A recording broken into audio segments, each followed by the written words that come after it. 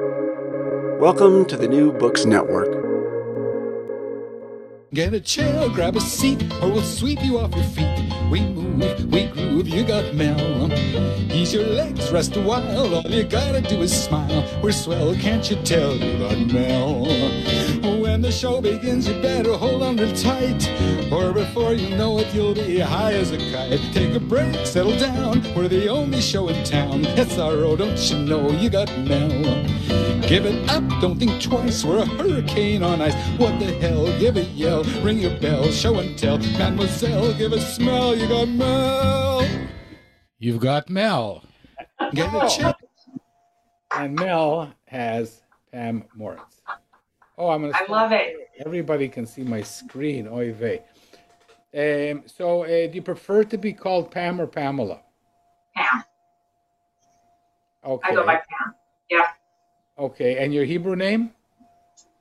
My Hebrew name, well, Israelis call me Pamela, but my Hebrew name is Sarah, but I don't go by it. That's okay. My Hebrew name is Elimelech, and nobody calls me that. Okay. Mel's a lot easier. And so is Pam.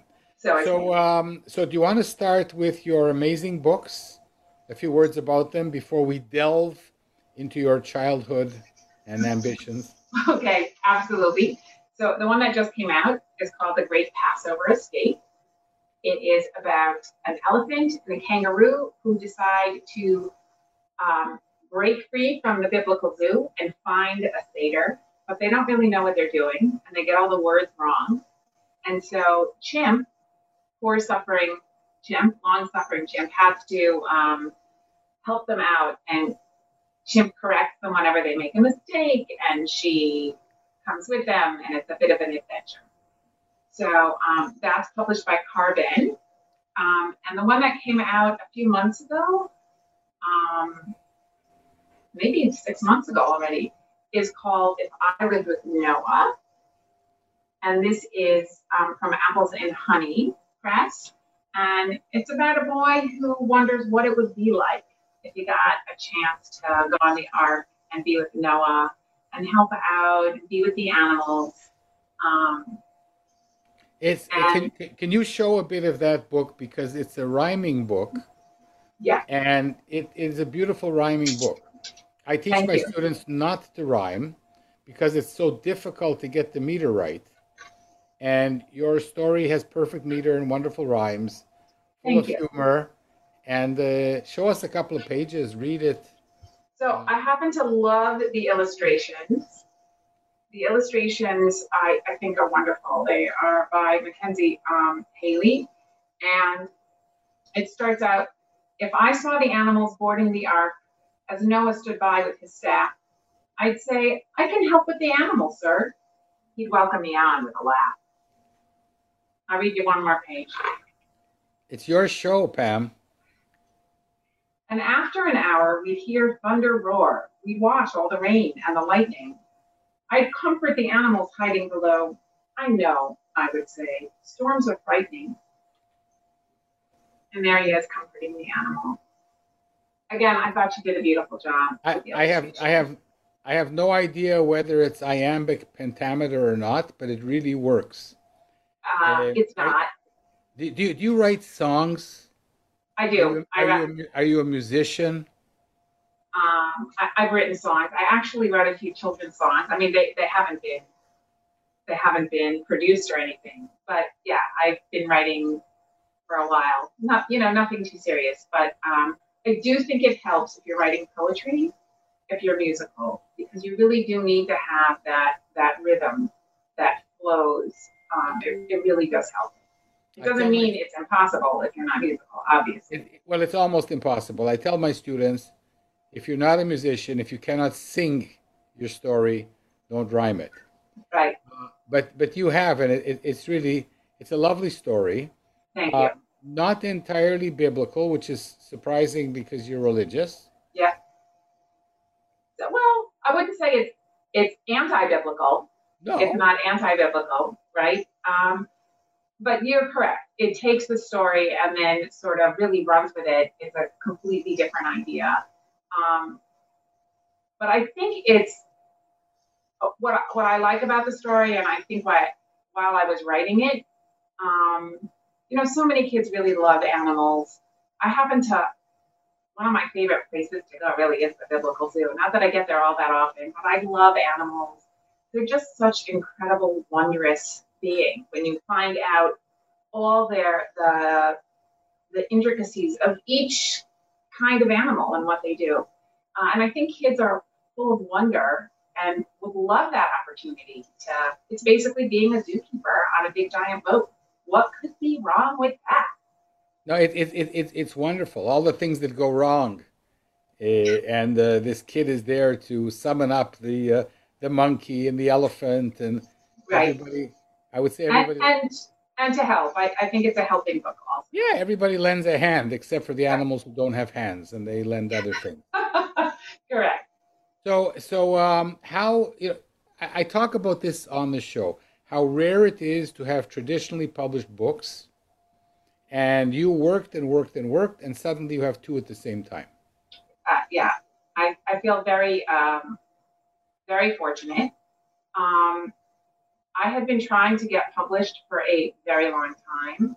I came to Israel 13 years ago, and I had been writing books from before then in the United States.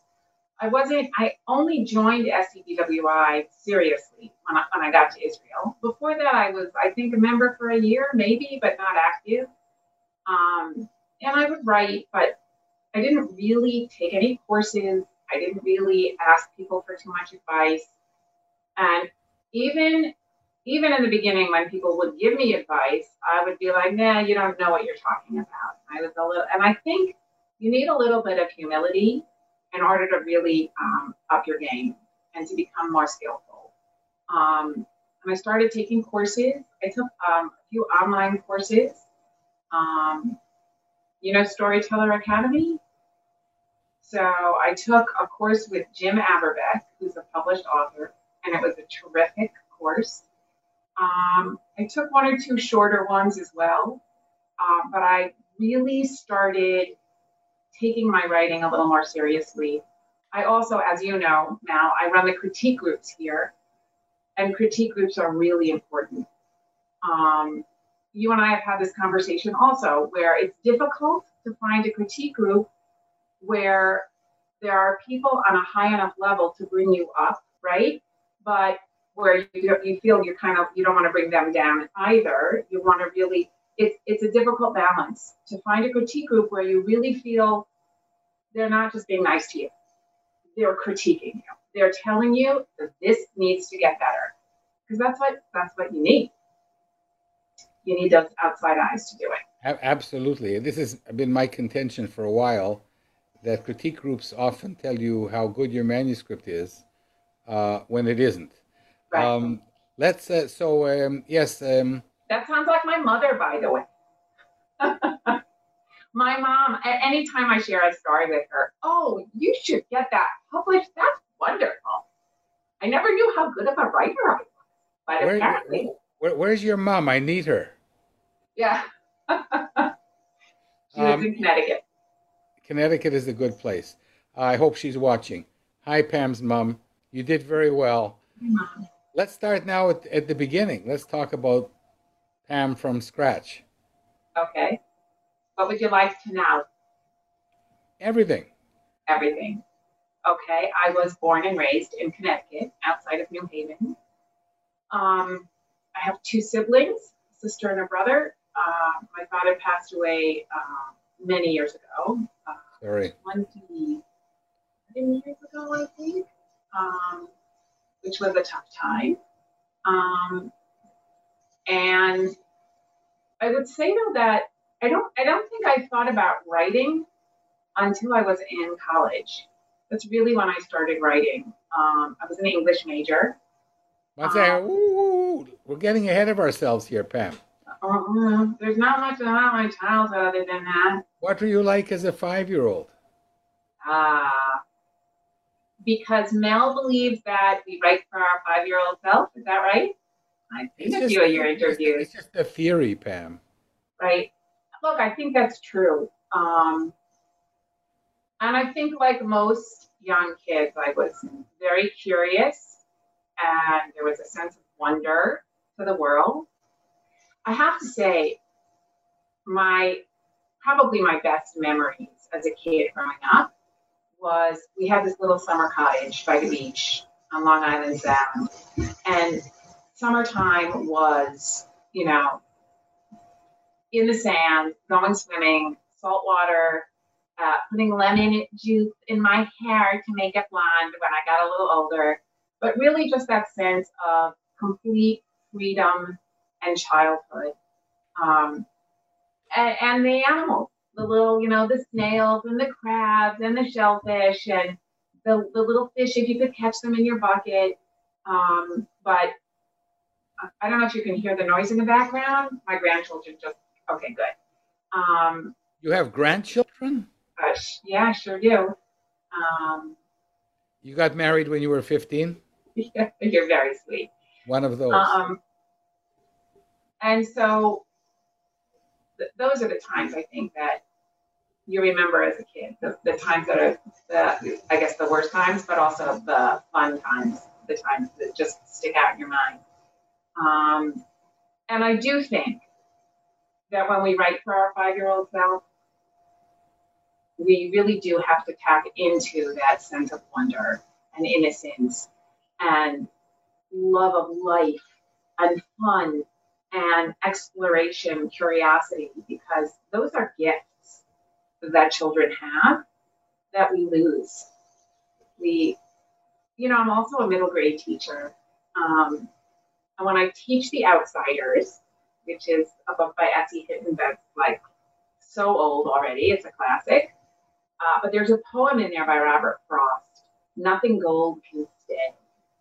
And it's a beautiful poem about how nature's first green is gold, her hardest hue to hold. Our sense of wonder when we're young, that beauty, right? A leaf isn't just a green leaf. It's spectacular, it's beautiful, it's precious. And I think we lose that. And I think that as writers for young children, it's hard, but we have to try and find it. Okay, so let's move ahead. So you went to school. Did you go to Jewish religious school? No, I didn't grow up religious. I went to a public school. I had a lot of friends from a lot of different places. I grew up in a place where there was a lot of tolerance. There were a lot of different ethnicities. It was just a comfortable, fun. That's not good for writing, Really? Well, yeah, you haven't, everything is wondrous. Where's the angst? Where's the conflict? Where's the kids picking on you? Come on, Pam. I don't want to mention her name. There was a bully who bullied me, yeah. And when my sister chased her with her lunchbox, stay away from my sister.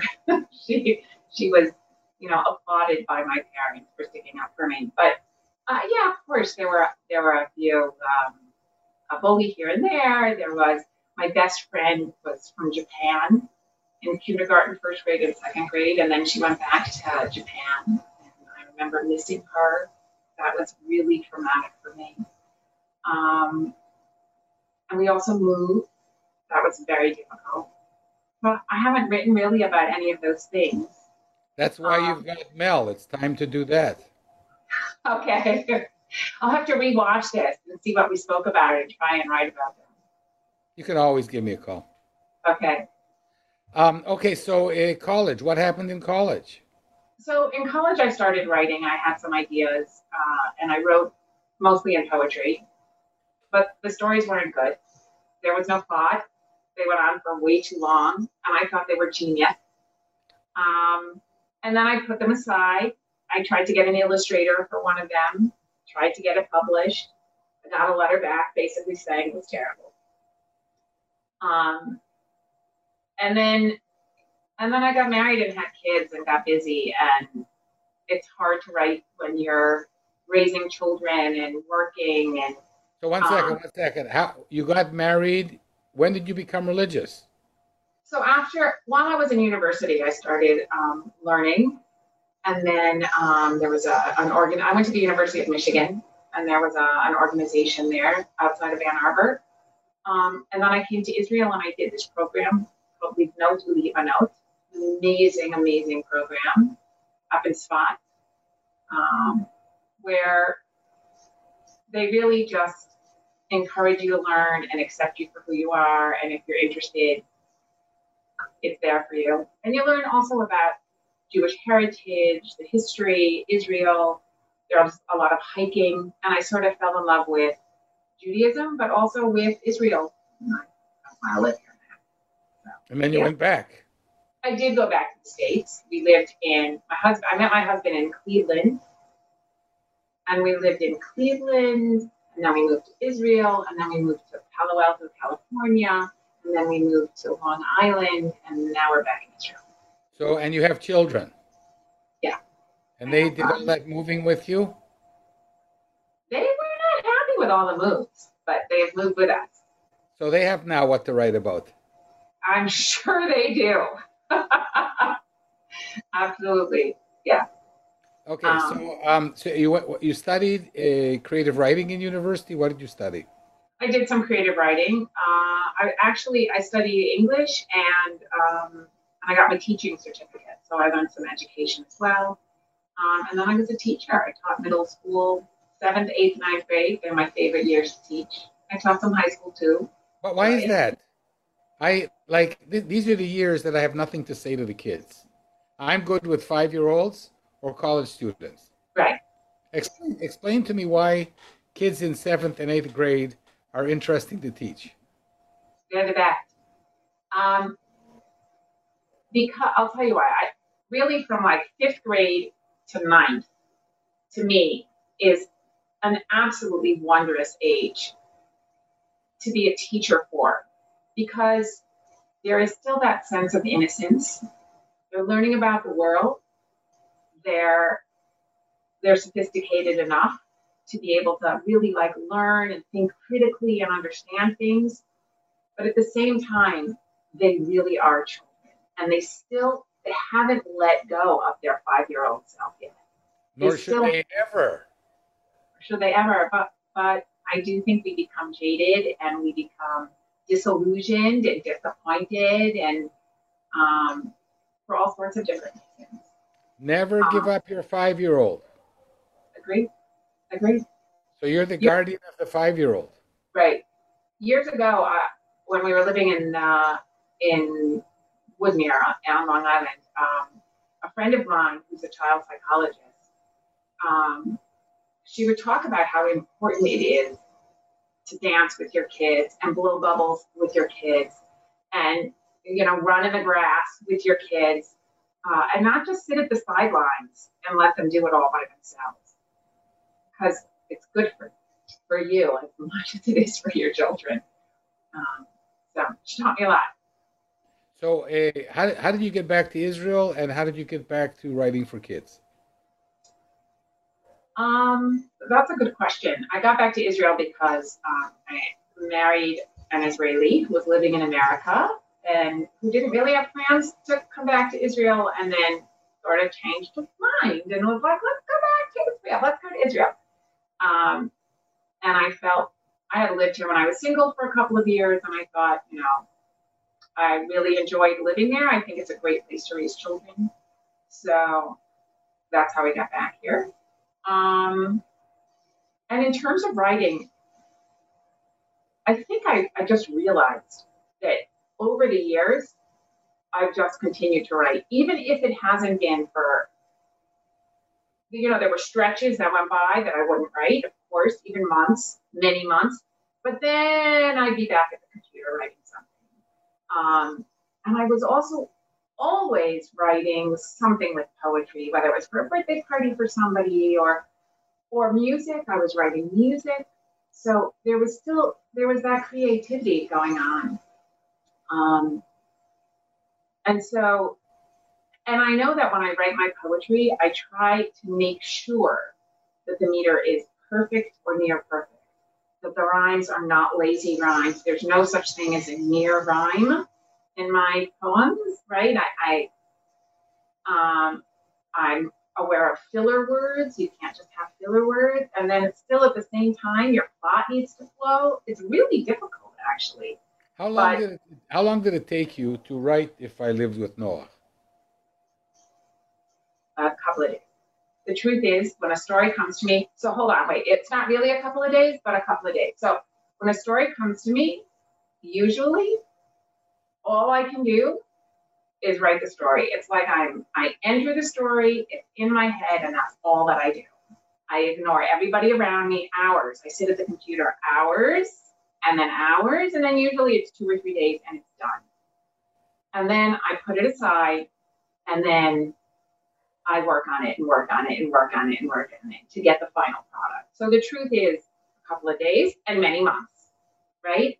Yeah. But the heart of the story and the gist of the story is a couple of days. I have a story that hasn't been published where I don't want to give too much of it away, but I had this idea about a certain emotion, and I kept writing about it in different ways, prose, poetry, for months and months. And I was just like, I should just throw this away. And then one day, I just started writing, and by the end of the day, I had the story. You know, you're very lucky. You know, you're like these women that give birth in 2 minutes. Because for most of us, I don't know whether you did or not, but for most of us writers, you know, I'll have this idea and I say, oh, it's a great idea, great idea. Then I write it down, and it sucks. And yeah, my books, my stories don't come together until I've revised them 20 or 40 times. Oh, okay, but that's me too in terms of the revising, for sure. No, but I mean, you can sit down in hours and write something. Most people cannot. Most people think that they can, and they have the story in their head. But when they write it down, it comes out quite terribly. At least that's my experience. So I have to say, I think the stories that I love the most have come to me that way. I have other stories that take me a long time, but the problem now is that I don't get that epiphany very often. It's really once after many months. And then I have to say, and then I feel like, oh, I'll never write another story. I'm done. I'm all out of it. Don't do that. Oh, I feel that way all the time. And then something will eventually come to me. I'm like, oh, I wrote another story. You know, that's it. Now I'm done. Because I'm sure I'll never have another. Like, it's this cycle that I go through. Why would you think that? I guess because somebody told you something when you were 5. I knew it. Yeah, that must be it. Right. Okay, so you have done what 1 in 5,000 or 10,000 writers try to do, which is to get publishing deals with traditionally published houses. And you did this twice. Did you do it with an agent? Was it just Pam against the world? Walk us through this, please. So I don't have an agent. I've been trying to get an agent. I would say I quit trying to get an agent about probably 2 years ago because I wrote to so many agents. I must have written to 40 different agents about a story that I thought was very strong. I got some lovely rejections where they said it was funny, they laughed out loud, it was really great, but no thanks. So it's still a no. I got a rejection where somebody said, well, we like the story, what else do you have to show us? And I showed them 2 other stories and they didn't like it, and nope. But this is like you know the game called baseball. Sure. Okay, so in the game called baseball, if you hit 400, it means that you're getting on base 4 times out of 10. And it's like, and there's nobody who ever hits 400. It's like I'm interviewing an amazingly successful writer, because if you queried 40 agents and you got more than 1 handwritten rejection, and you got 1 request for more material, you're batting 400. You're batting 600. Don't you ever give up. I've queried, I don't know, 150 agents. 40 is nothing, dear. Right. So Keep going, keep going. I'm disturbing you. You're no, you're successful. not. You're successful. I'm not. You tell us. No, I'm lucky. I'm lucky because I also, first of all, the You're not lucky. You're not lucky. The story about the boy in the ark is really brilliant. It's a genius story, thank you, and it's so well written. thank you, And thank you, I don't know very many people in the world who can write that well. thank you. I really appreciate that. Thank you. Um, that story, how that story got published is crazy because PJ Library was having PJ Library and SEBWI have a Jewish Stories Award once a year. And I submitted that story with a couple of others, thinking, oh, I'm never going to win, whatever, but I'll submit them. And I thought if anything had a chance, it might have been the Passover story, actually, because that was one that I submitted also. And 3 months later, whenever it was, I don't remember how many months later, I got the email saying that I won. And I literally screamed. I saw the email, right, the subject line, that it was from PJ Library. And I was like, oh, another rejection. I'm sure they'll say thanks, but no thanks. And I opened it up and I had to read it twice. I really, and so because it was the winner. One thing, you actually screamed? Oh, yeah.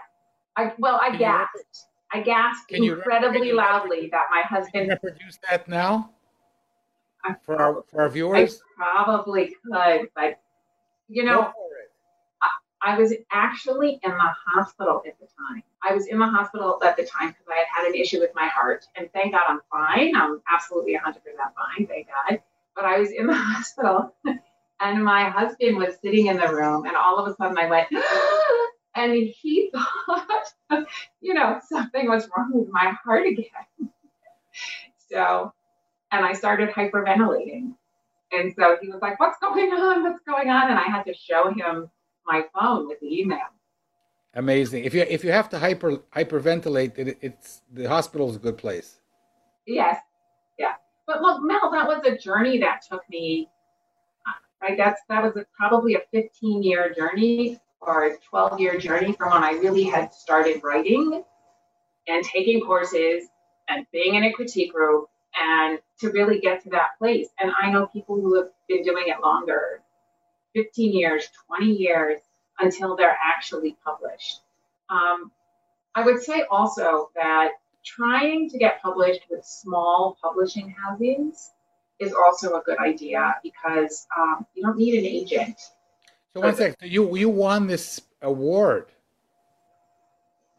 and so then it was easy for you to contact them, or they contacted you. So how it works is PJ Library then publishes the book through PJ Library, and because it's an award winner, usually they'll get offers from other publishers who might be interested. And so Apples and Honey did, and so I went with Apples and Honey. Okay, but you have another book from Carbon. This is not just dumb luck. This is something about you, Pam.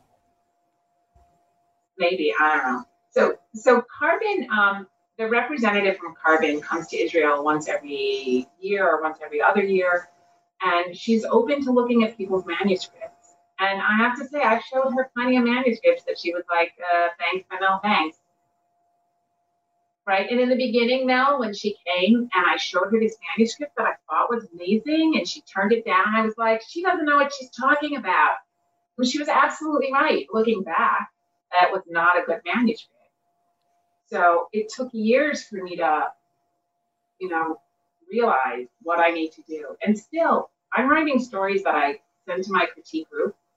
And I think, oh, this really has potential. And basically, it stinks. And I get the feedback, and I'm like, oh, there's no plot. They're right. I forgot to put a plot in, a real plot, Or there's no character development. My character is boring, and you don't see it. But at least now I feel I'm open to the criticism, and I'm willing to learn. It's hard work. It's lots of hard work. Yeah, Why do we do it? that is a good. I think we're just compelled. Why do you write music? Why does anybody, why are you creative? Right? Why, Mel Rosenberg, why are you creative? Isn't it just something inside of you that needs to express itself? Yeah, but this show is about you, Pam. But I think for anybody, a creative person. Yeah, but I mean, you look. I want to ask you about writing for the general public in a second. But you know, anytime there's a contest, thousands of people enter. You know, even this 50 words. There was this contest from last week of our friend Vivian. Um, 900 people submitted 50 words. Mm-hmm. For the SCBW, I think there was more than 4,000 Wow. children's book manuscript submitted.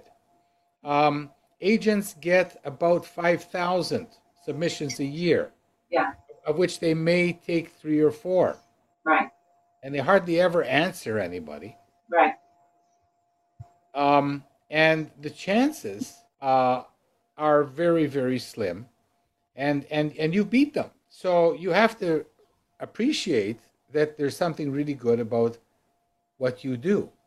I'm certainly not there yet, but I'm trying to be. Right.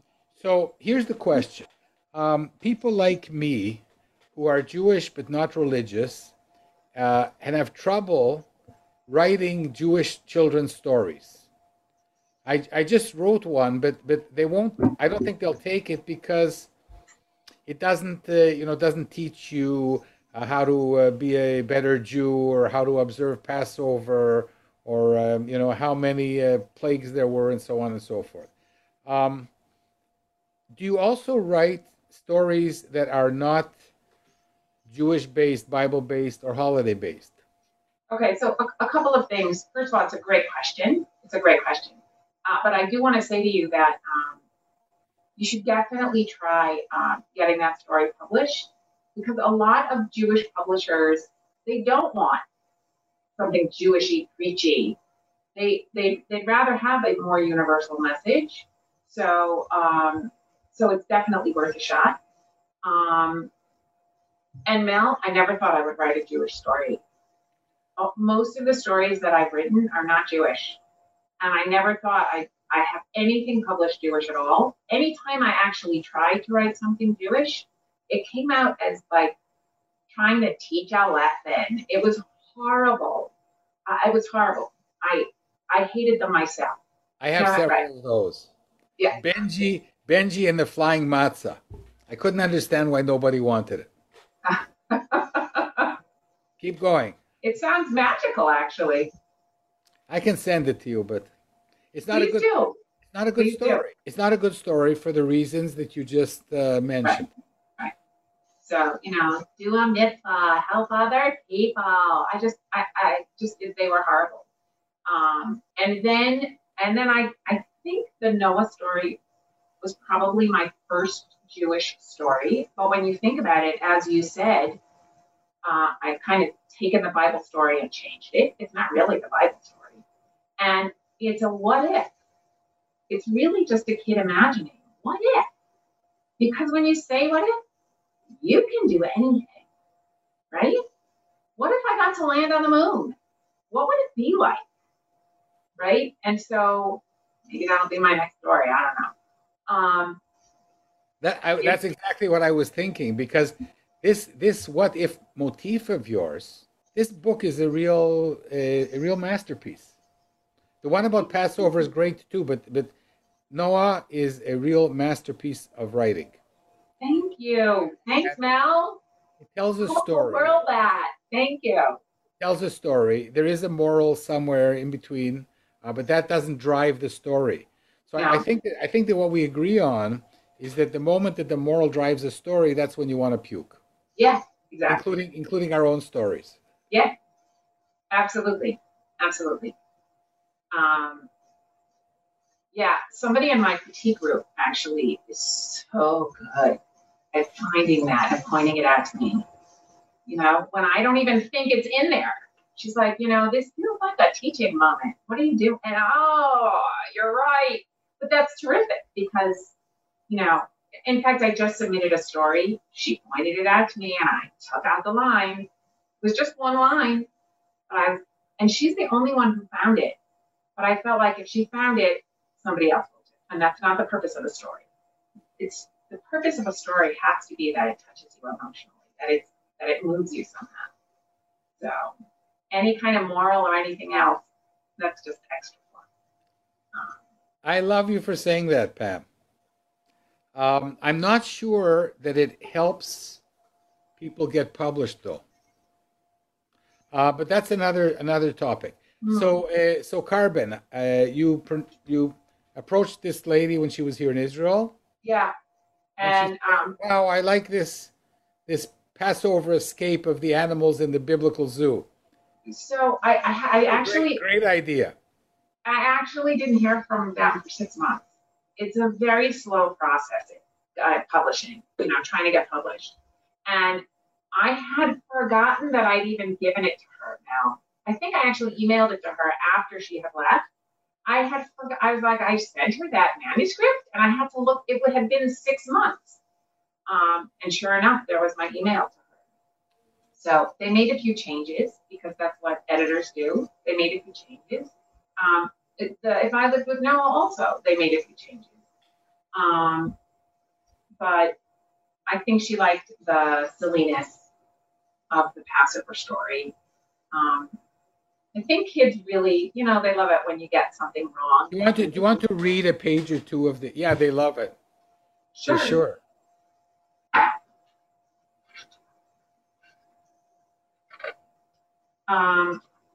The Great Passover Escape. It was evening at the Biblical Zoo in Jerusalem.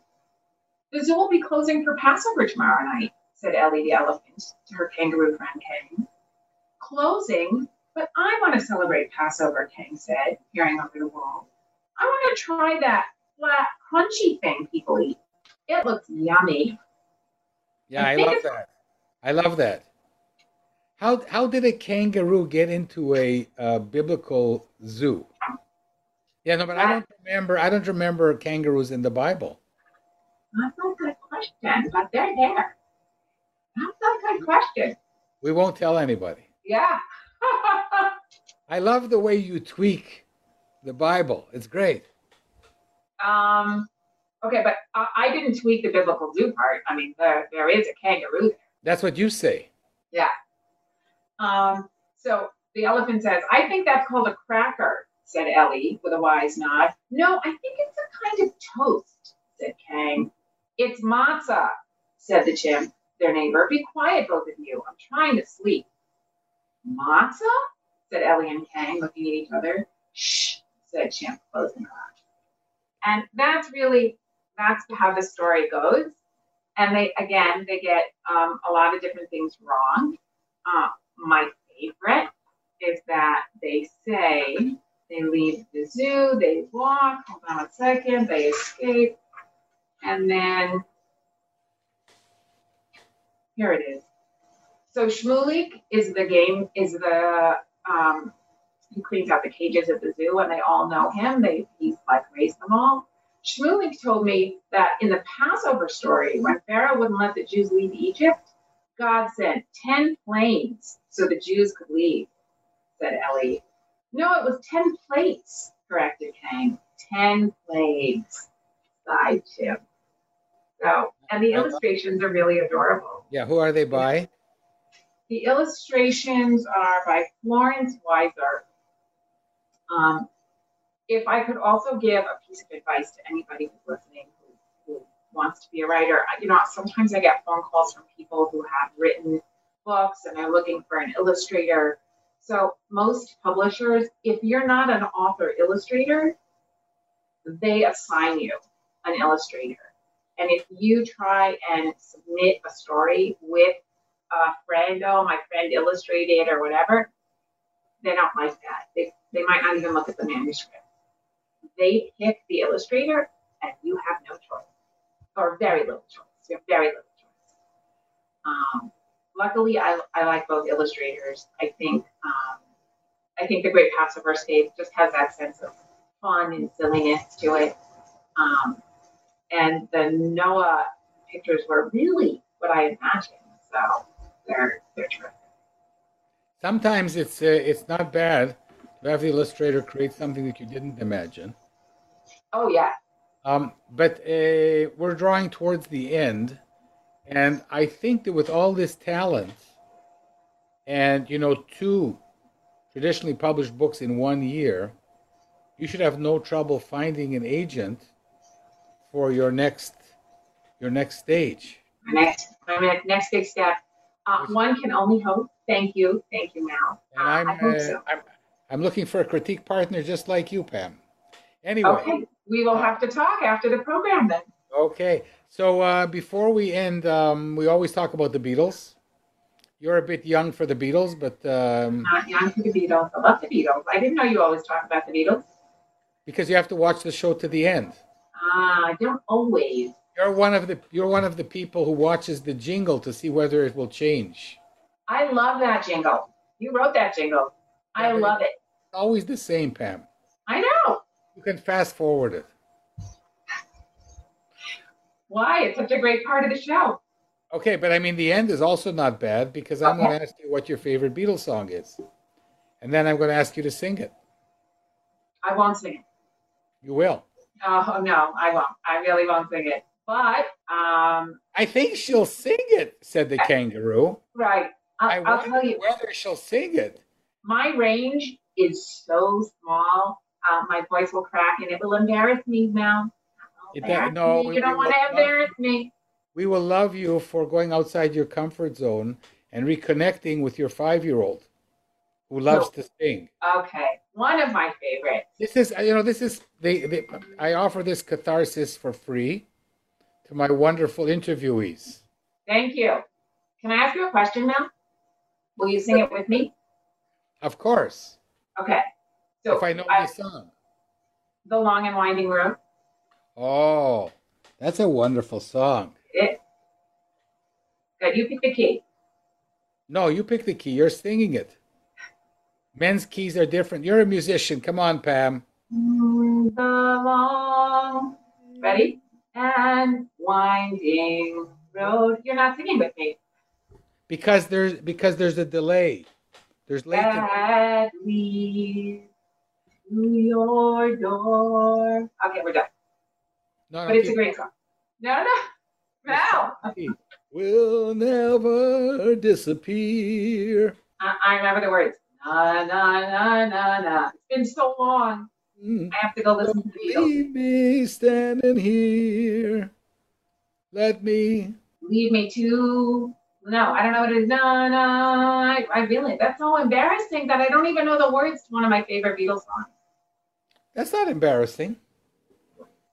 It just shows that the words to a song are somewhere in the back of our head. It's hard to bring them out, but that's one of the most beautiful songs. What's one of your favorites, Mel? No, this show is about you, Pam. You come on, you can share a Beatles song. My favorite Beatles song is Here, There, and Everywhere from the White Album. I don't know if I know that. Sing it. Here, making each day of the year, changing my life with a wave of her hand. Oh. Nobody can. Do-do-do-do-dee-da-dum. See, I forgot also. I want her everywhere, and if she's beside me, I know I need never care. Can anybody even come close to the Beatles today? Ben, do you know Ben Folds? No, haven't met him. Do you know his music? He's brilliant. After the Beatles, I just gave up. Look him up. He's terrific. Okay. Ben Folds. So listen, it's been... Anyway, thank you. Yeah, underneath the video, put links to where people can buy your 2 beautiful books. Thank you. Will do. And this was brilliant. I was going to take a break until after Passover, and then when you wrote to me, I say, oh, wow. People should know what a wonderful human being you are. Oh, thank you, Al. Thank you. It was very kind of you to do this. I really appreciate it. Thank you so much for having me on the show. I have more fun than you do, trust me. And I learn a lot, and I hope that people learn a lot about your success, which is a lot of hard work. Well, Mel, let me just say this, okay? I hope that within the year, sooner, hopefully even, I am interviewing you about your first book, because I would love for that to happen. My first traditionally published book. Yeah, of course. I will tell you an embarrassing secret before we go. I had a book publishing deal 20 years ago. And because of my hubris, I walked away. Oh, no. Mm-hmm. But maybe it's for the good. You know, when you're ready and your writing is really, really good, it might happen and it might not. Right. But like you said, I thought for years that my shit didn't stink. I thought I was a great writer. And I wasn't. I was a good writer. But, you know, there's millions of good writers. And only the great writers have a chance to get published. It's so hard now. The truth is also, sometimes I pick up a book and I want, how could this get published? It's garbage. And sometimes that happens too. Sometimes the not so good writers get lucky, right? So, but I've seen what you've done with our books online. That is an amazing website. Okay, so after Passover, God willing, you can interview me, dear. I would love to. It might not be this Passover, but I would love to be interviewed by you, Pam. Okay, and I would love to do the interviewing. Okay. So you better be prepared to sing. Listen, I look for opportunities. Okay. This was marvelous. It was. Thank you. Have a wonderful Passover. The same to you. Thank you. Stay clear of the elephants. And I'm wishing you and your family good health. Yeah, and good luck with these two wonderful books. Thank you. Okay, so 1 year from now, you should have an agent and a book deal with one of the big publishers. Wow. God willing. That's what From your lips to God's ears. Absolutely. And in 1 year from now, you should have at least one contract to be traditionally published. That I will not walk away from this time. Right. At least one. Yeah. All right. Take care of yourself. Thanks, Matt. Thank you. Bye. So long.